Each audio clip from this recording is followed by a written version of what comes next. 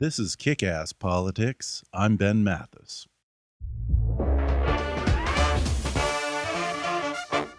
Hi there, folks. Ben Mathis with two quick announcements. It's been about a year since I started Kick-Ass Politics, and this episode is officially my 50th episode.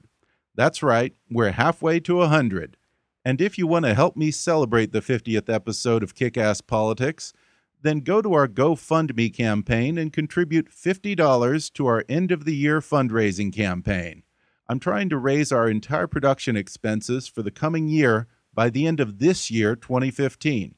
And it's getting down to the wire, so I need your help.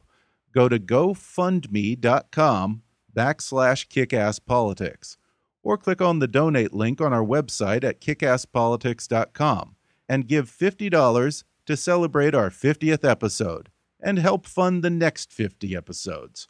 Now, don't let me box you in at 50. If you want to give more than that, by all means, even better. And if you can't give $50, remember that every little bit helps. Then, you can take pride that you're a part of what I'm doing here, and you're helping me to get to 100 episodes within just a few months. But time is ticking away, and the end of the year is coming fast.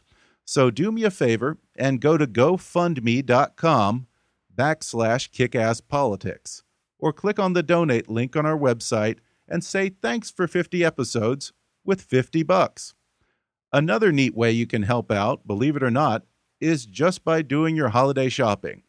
As you know, today is Cyber Monday, and if you're like me, you'll probably be doing most of your shopping online. Well, there's a way for you to get your holiday shopping done and support the show. If you decide to order anything through Amazon.com, doesn't matter if it's books, electronics, toys, jewelry, whatever, before you do that, go to the sponsor page on our website at kickasspolitics.com and click on the Amazon link. Then do your shopping. If you do that, Amazon will kick us a little coin here at Kick-Ass Politics for every dollar you spend. So really, when you think about it, it's like a double win. It's like giving 2 Christmas gifts for the price of 1. You're going to do your Christmas shopping anyway. Just go to the website and click on the Amazon link. It's that simple.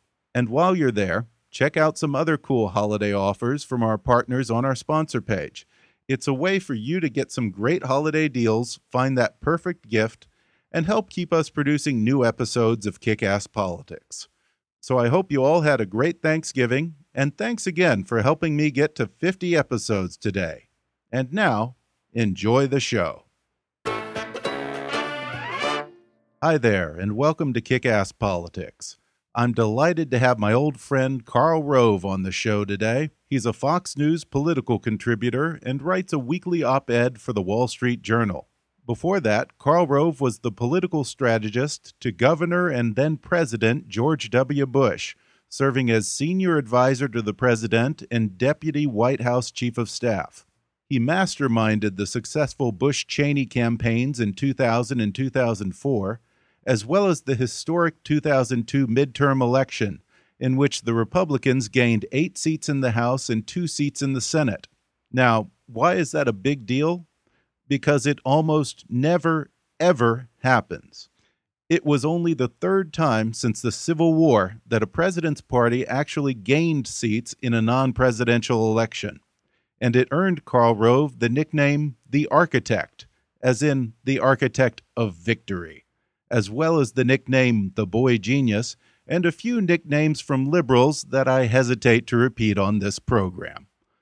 But praise and epithets aside, no one knows campaigns like Karl Rove. It's been said that he can spit out voter data for just about every county in the United States right off the top of his head. And like me, Karl Rove loves to geek out on political history.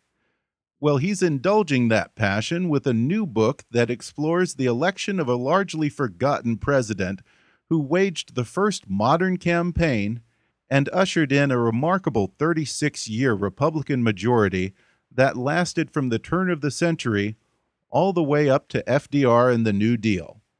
The book is called The Triumph of William McKinley, Why the Election of 1896 Still Matters. Today, Karl will talk about why 1896 was a crucial turning point for America, how the McKinley campaign invented many of the campaign tactics still used today, and how McKinley waged the first truly national campaign, all from the front porch of his house in Canton, Ohio. Plus, Karl will show some uncanny similarities between the election of 1896 and the political environment leading up to 2016. And he'll draw some important lessons for those candidates running in the GOP primary right now. Coming up with Karl the Architect Rove in just a moment.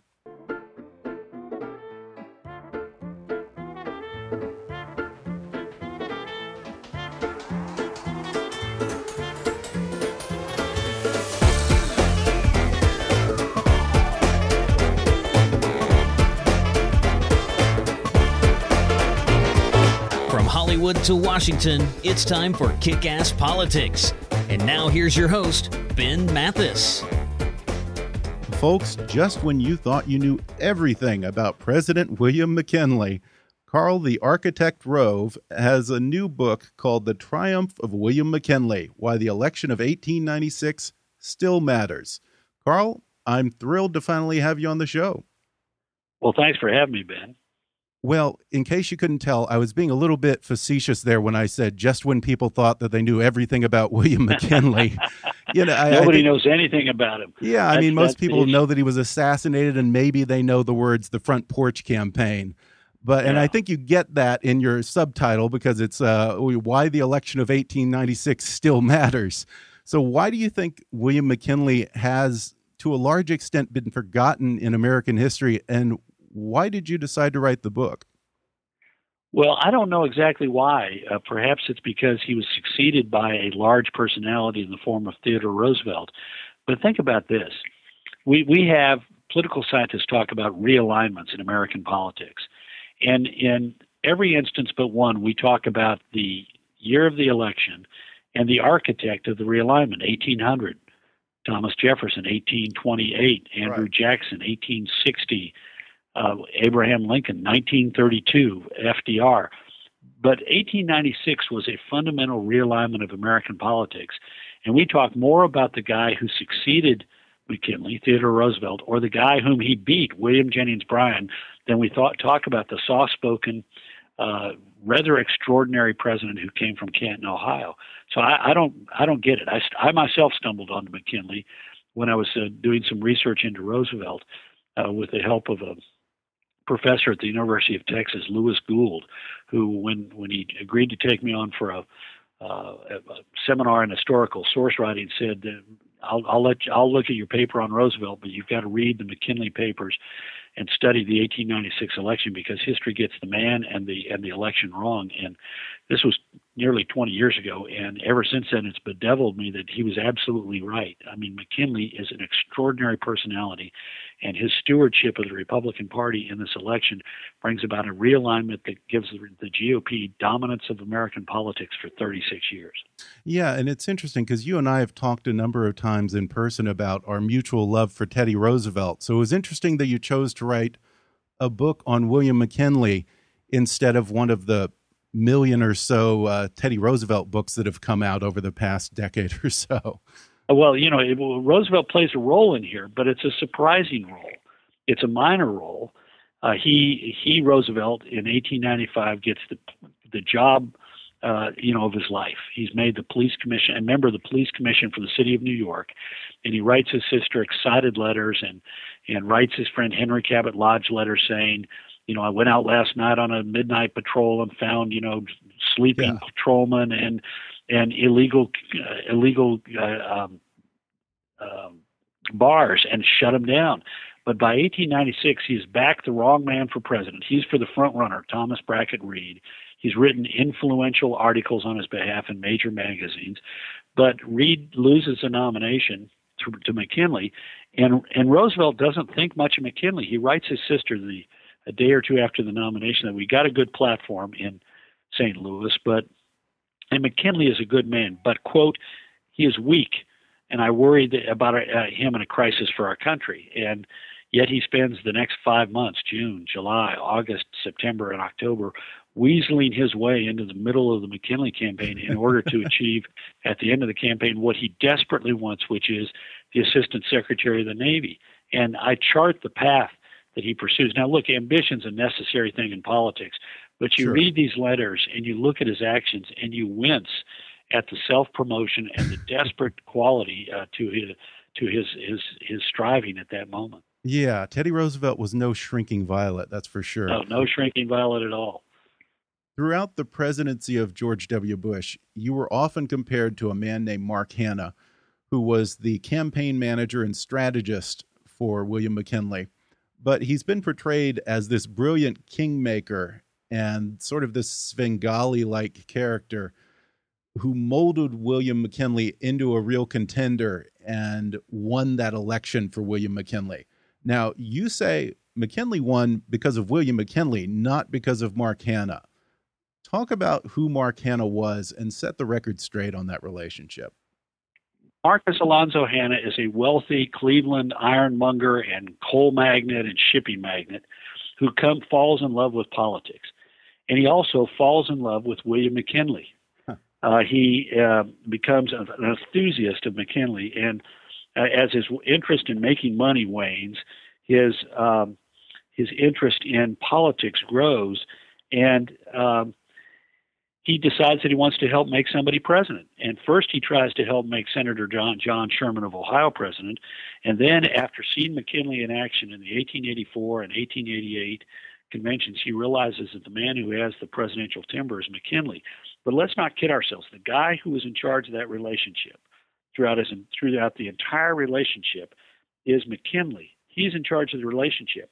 There's a Chicago newspaper publisher who's a friend of both men, Herman Colsaid, who used to say that Hanna's posture towards McKinley was quote, always that of a big bashful boy towards the girl he loves.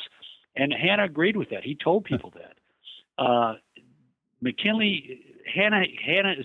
Think of Hanna as sort of the Don Evans of the presidential campaign, close friend of the candidate who spends his time raising money and healing rifts.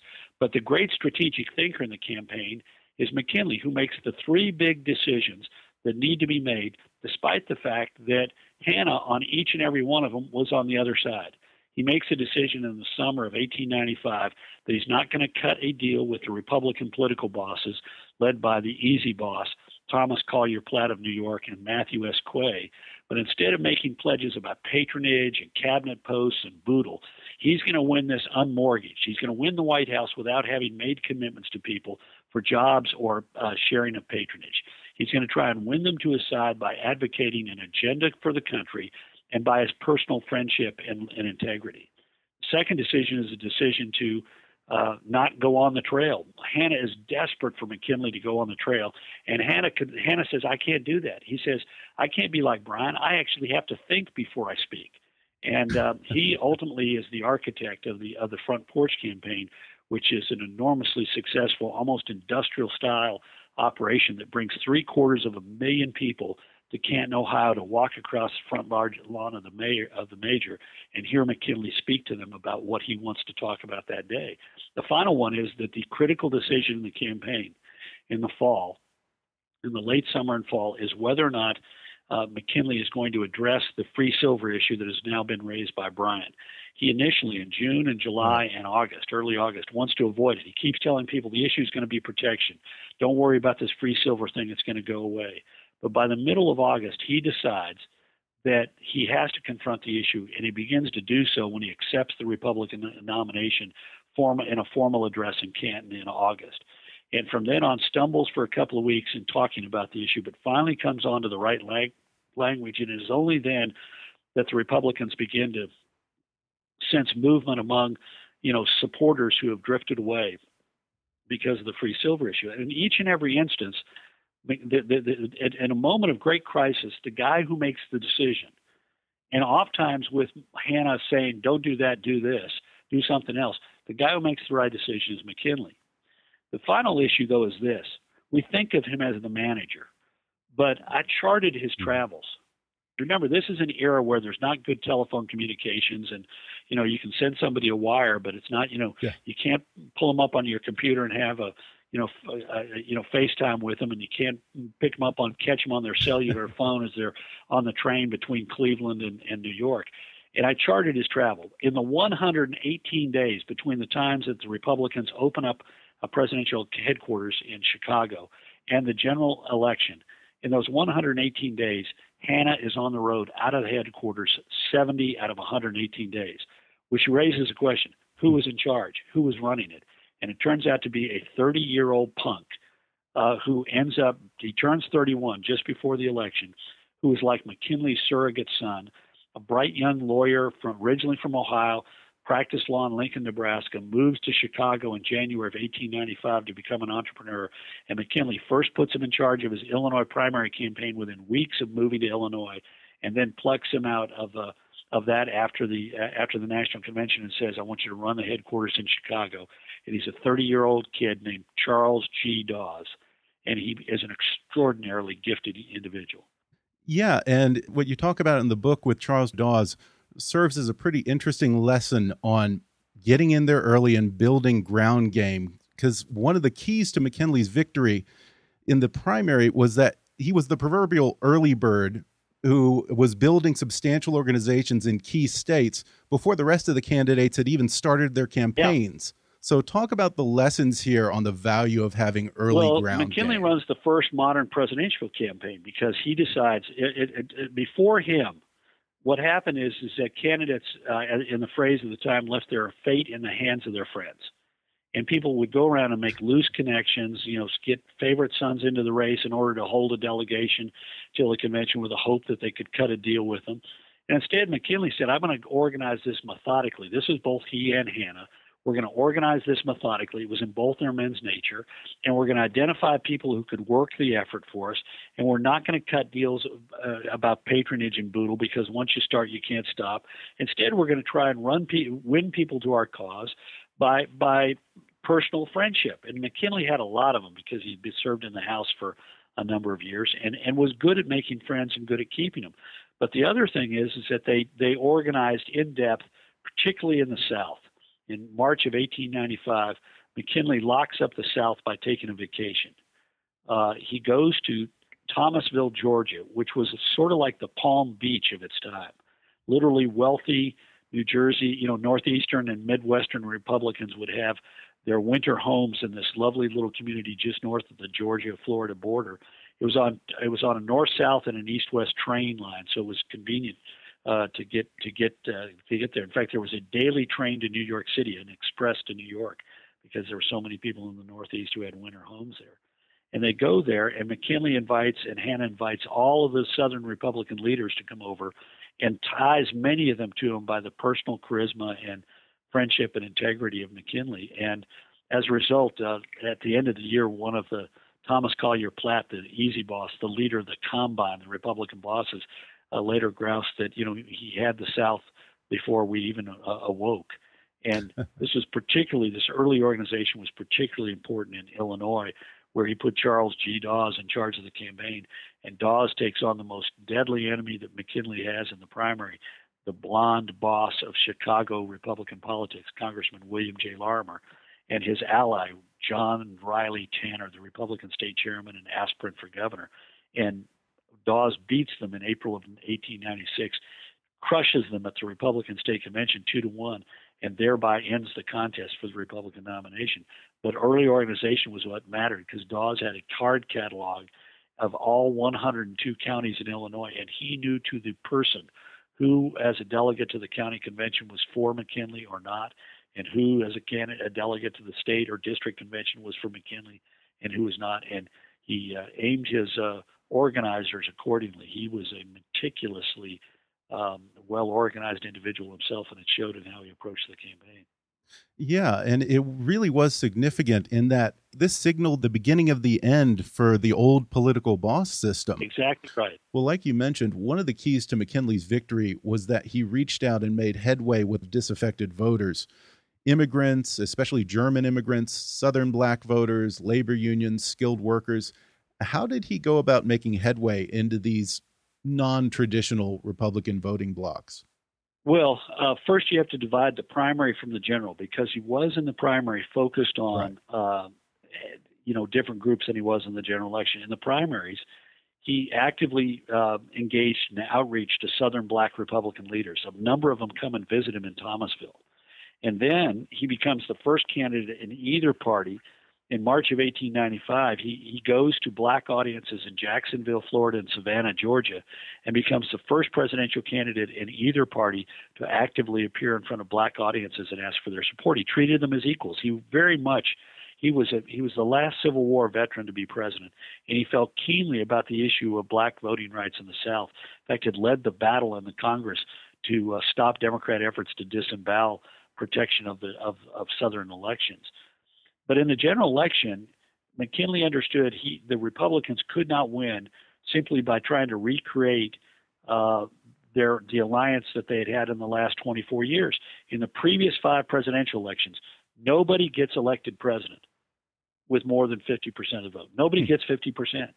2 presidents get elected with a minority of the popular vote and a majority in the Electoral College. Another one wins both the Electoral College and the popular vote, but the latter only by 7,000 votes.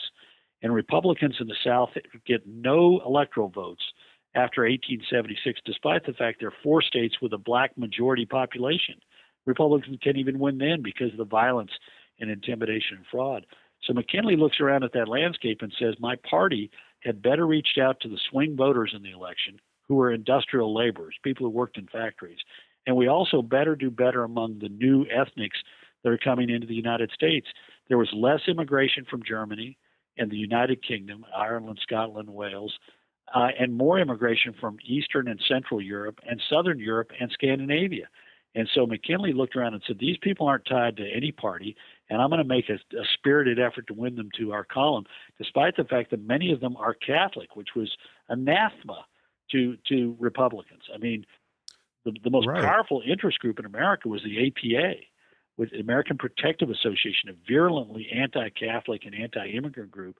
And McKinley stood up to him, stared him down, and kicked him out. And by doing so, he was able to win an enormous number of votes among loosely affiliated ethnic groups and among Catholics who had heretofore been virtually all Democrat. Yeah, well, you mentioned in the book it might have also had something to do with the fact that William Jennings Bryan wanted to take away those immigrants' beer and whiskey because apparently he supported the temperance movement. That's the issue. Well, we're going to take a quick break, and then when we come back, Karl Rove and I will see if we can relate 1896 to 2016 when we come back in just a moment. If my conversation with Karl Rove has piqued your interest in the election of 1896, then you should definitely get his new book, The Triumph of William McKinley, Why the Election of 1896 Still Matters. And right now, you can download the audio version of his book for free with a special promotion for our listeners from audible.com.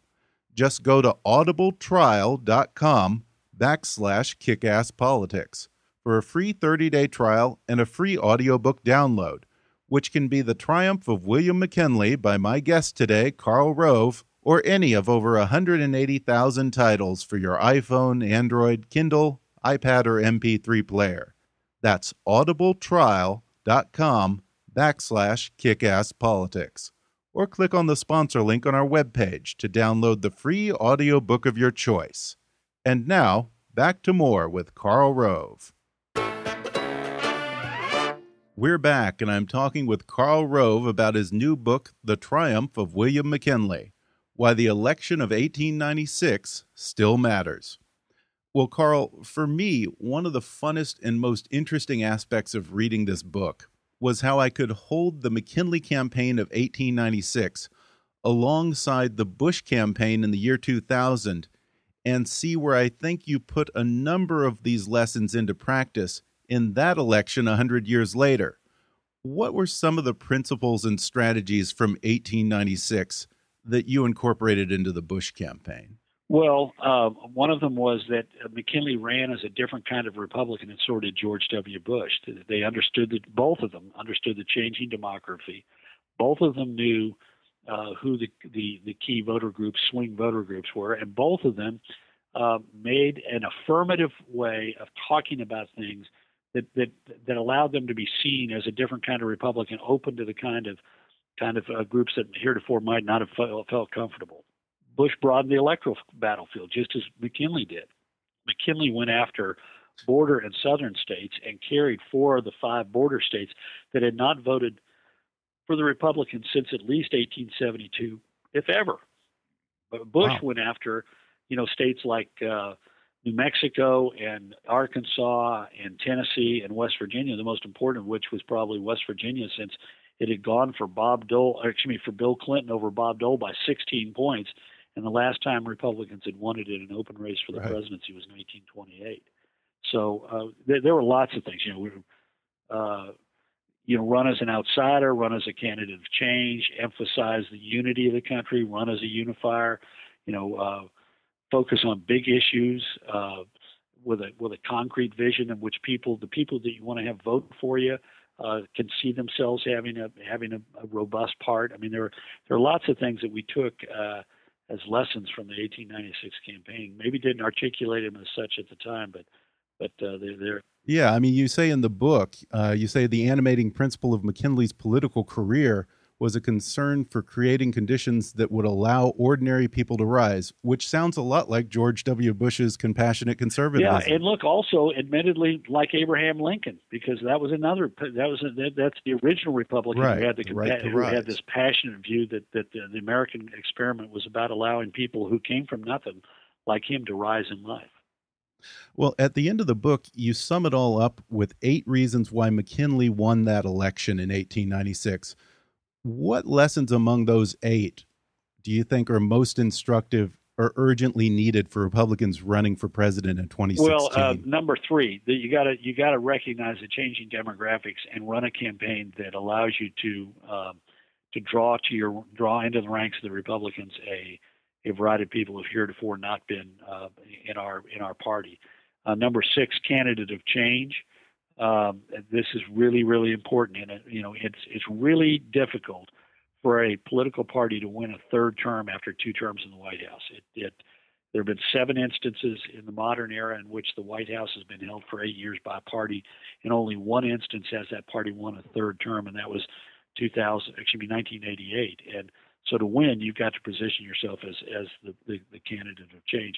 And finally, I'd say, I mean, all 8 are important, but since you ask, I think the other one in this instance is, after the era of Barack Obama, we really do want a president who could bring us together. One of the great things that President Obama had during his 2008 was his sense that he said, I don't want to be the president of red state or blue state, but the United States. And I think that really captured where people wanted to be after the Iraq War. But he hasn't lived up to it. And that sentiment that we need a leader who's going to put the best interest of the party above their own personal political considerations and try to drive us together as a country is really important. Well, in 1896, the election was driven by sound money and protective tariffs. I'm predicting that those probably will not be the dominant issues in 2016. But what do you think will be the driving issues of the 2016 election? Well, I election? think the economy and terrorism will be number 1 and number 2 in that order. But there is a lesson to be drawn from the 1896 election. Some of these things, you're right. The issue of protective tariffs and sound money has gone away. But I want you to think about this. This is from the Cross of Gold speech that William Jennings Bryan used to win the Democratic nomination. Remember, Bryan is not even considered a serious candidate 36 hours before he's the nominee of the Democratic Party. He's nothing. But he gets up and gives a 30-minute long speech. He was a Bernie Sanders kind of candidate. Even worse than that, he wasn't even considered a serious candidate. On the day moments before he's going to give the Cross of Gold speech, on the floor of the Democratic convention, the David Broder of his time, a guy named Francis Lepp with the New York Herald, is writing his piece, and he's got a telegram boy waiting to take it to be wired to the newspaper, and two sophisticated observers are looking over his shoulder. Henry George, the single tax advocate, and John Russell Young, who is a famous journalist of the time, had been a minister to China under Chester Arthur, and Lepp says, the Democrats are looking for a Moses, and if the moment is right, and Bryan could become Bryan's the coming man, because if the moment is right, he could become that Moses. And these guys look at him like he's a lunatic and say, "You're kidding. We don't even know what that guy looks like. He's not a serious candidate." And Lepp points across the floor of the Chicago convention and says, "He's a young man in the black alpaca coat sucking on a lemon." And Bryan is getting ready to give the Cross of Gold speech, which just stampedes the convention in a way it's hard for us to get around. But in that speech, which is largely about free silver, he talks about the economy. And I want you to think about this. This is what he says. There are two ideas of government. Republicans believe if you just legislate to make the well-to-do prosperous, then their prosperity will leak through on those below. Democrats believe if you legislate to make the masses prosperous, their prosperity will find its way up and through every class that rests upon it. So even back then, they were having this argument of which way is the best way towards prosperity. And McKinley wins because he finally understands that he must confront the issue of free silver head on, and he must make an argument about the necessity for a gold-based currency that makes sense to working people. And what he basically stumbles on, with the help of a speech by the former head of the American Federation of Labor, Terence Powderly, is that he needs to stop talking about it from a position of business or the overall economy, but how it affects the ordinary working man. I mean, he kept thinking about it in terms of we're a developing country and we need European capital to build our factories and open our mines and run our smelters. Instead, he had to say the first dirty deed that a silver dollar would do would be to reduce the value of your wages. Here's a loaf of bread that $1 of gold will buy. Here's a loaf of bread that a silver dollar will buy, because the amount of silver in a silver dollar would have been worth 52 cents rather than $1 of gold. And so he begins to make the argument, this is going to take away the value of your wages. You deserve to be paid the best dollar in the world for the hard work that you put forth. And silver dollars are cheap dollars, and they will eat away at your purchasing power, your savings, your investments, the insurance policy that you have, the savings you have in the bank, the hope that you have for the future of your family. And it's a lesson to Republicans. You can talk about conservative economic ideas, but you better talk about them in a way that middle-class voters say, that matters to me. Yeah, and that's one of the things that Reagan got, exactly too. Right. Well, among those in the GOP field, if you could give this book to one candidate in the GOP primary today, which one do you think would most benefit from some of the lessons? I don't know. Some of the candidates already have the ability to do some of these things. Some of the candidates are doing these things. But look, I didn't write this book for this election. I wrote this book to be sort of a durable look inside this campaign, written by somebody who was not only had been involved in campaigns, but had a desire to sort of get to the bottom of the thing. And the more I dug into this, the more I learned, and the more weird the story got. As you know, having read it, I mean, there's sex, there's violence, there's backstabbing, betrayal, ambition, courage, unbelievable compassion. The bravery, the personal bravery of William McKinley is just jaw-dropping, and really cool nicknames. I mean, everybody has a cool nickname, a thing that we need to bring back. So I didn't write it to basically say this is about 2016, but there are lessons in it, that's for sure. Yeah, they called McKinley the Major from his Civil War days. That was his third battlefield promotion. He entered at the age of 18 as a private, ended the war at the age of 22 as a major. And it's interesting. He was a congressman, he was a governor, and he was president. And the title he preferred above all others was the Major. He said about the others, I don't know about those, but I know I earned that one. Well, while we're on the subject of names, when President Obama decided to rename Mount McKinley in Alaska earlier this year, were you a little ticked off? Well, first of all, I thought it was interesting. You'd think he'd show more gratitude towards the man who made it possible for him to be president. After all, William McKinley is the man who annexed Hawaii. And absent that, that's right. Barack Obama, born in Honolulu, Hawaii, would not have been possible for him to be president. But look, I disagreed with it. Obviously, it would have been something if he had found some way to honor the 25th president of the United States at the same time that he was renaming the mountain for the benefit of a small Native Peoples tribe in Alaska. I understand the importance to them, but I also understand that it would have been a gracious and a big thing for President Obama to recognize. I mean, for example, one of the most incredible things to me is how devoted McKinley was to the cause of black voting rights and black political rights. In 1865, his first political act is to help campaign for the passage of a constitutional amendment in Ohio guaranteeing and protecting black voting rights, which goes down 45-55, and he is deeply disturbed by the failure of his fellow Ohioans to pass this measure, for which he gave 4.5 years of his life in the Civil War to bring about. So you would have thought President Obama would have said the stalwart defender of black voting rights, who had great personal peril, took to the floor of the House of Representatives to campaign for it and help make it an issue in the North, that he would have honored him in some appropriate way. Yeah. Well, before we go, do you still talk to President Bush very often? And how's he doing down there in Crawford? He's hosting me in Dallas on the 14th of November for an evening program on the book. I'm going to be interviewed by Margaret Spellings, and afterwards he's going to have a little dinner for me and some of the people who helped bring the book together. Oh, neat. That'll be fun. Well, the book is The Triumph of William McKinley, Why the Election of 1896 Still Matters by Karl Rove. And I'll tell you, Karl, I read this in one sitting, and it's as good as anything I've read by Doris Kearns Goodwin or David McCullough, and that's high praise because I really, really love both of those authors. It is the best historical nonfiction this year, in my opinion, and I'll even go on record right now as saying if you don't win a Pulitzer Prize for this book, then you will have gotten cheated for entirely political reasons.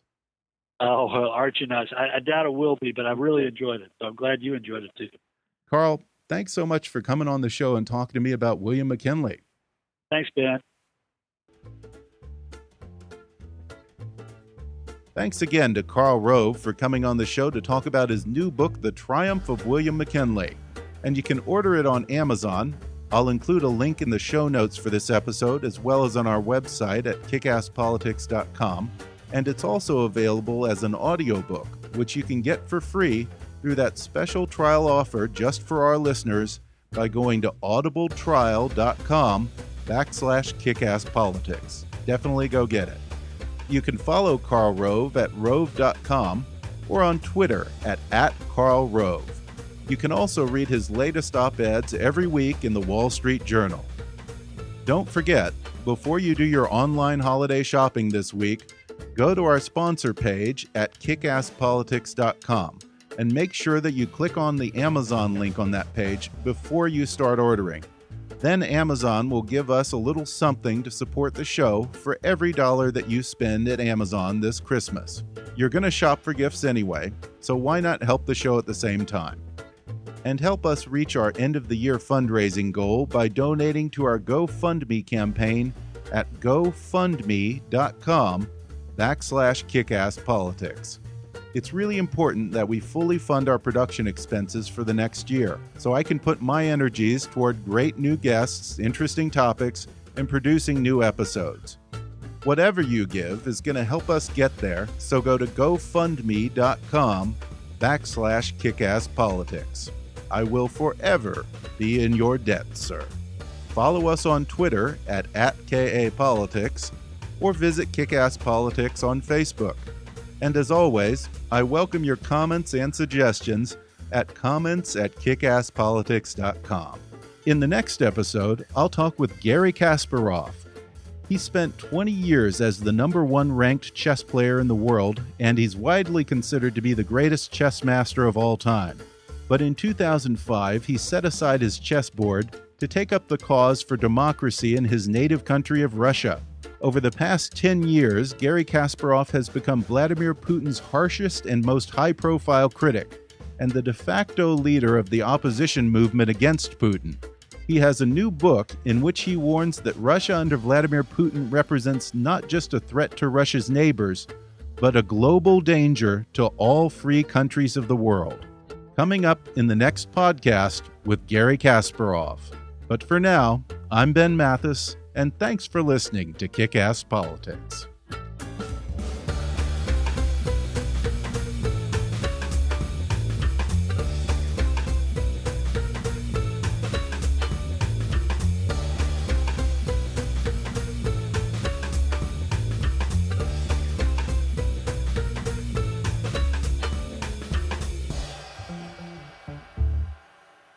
This podcast may not be reproduced without express written permission.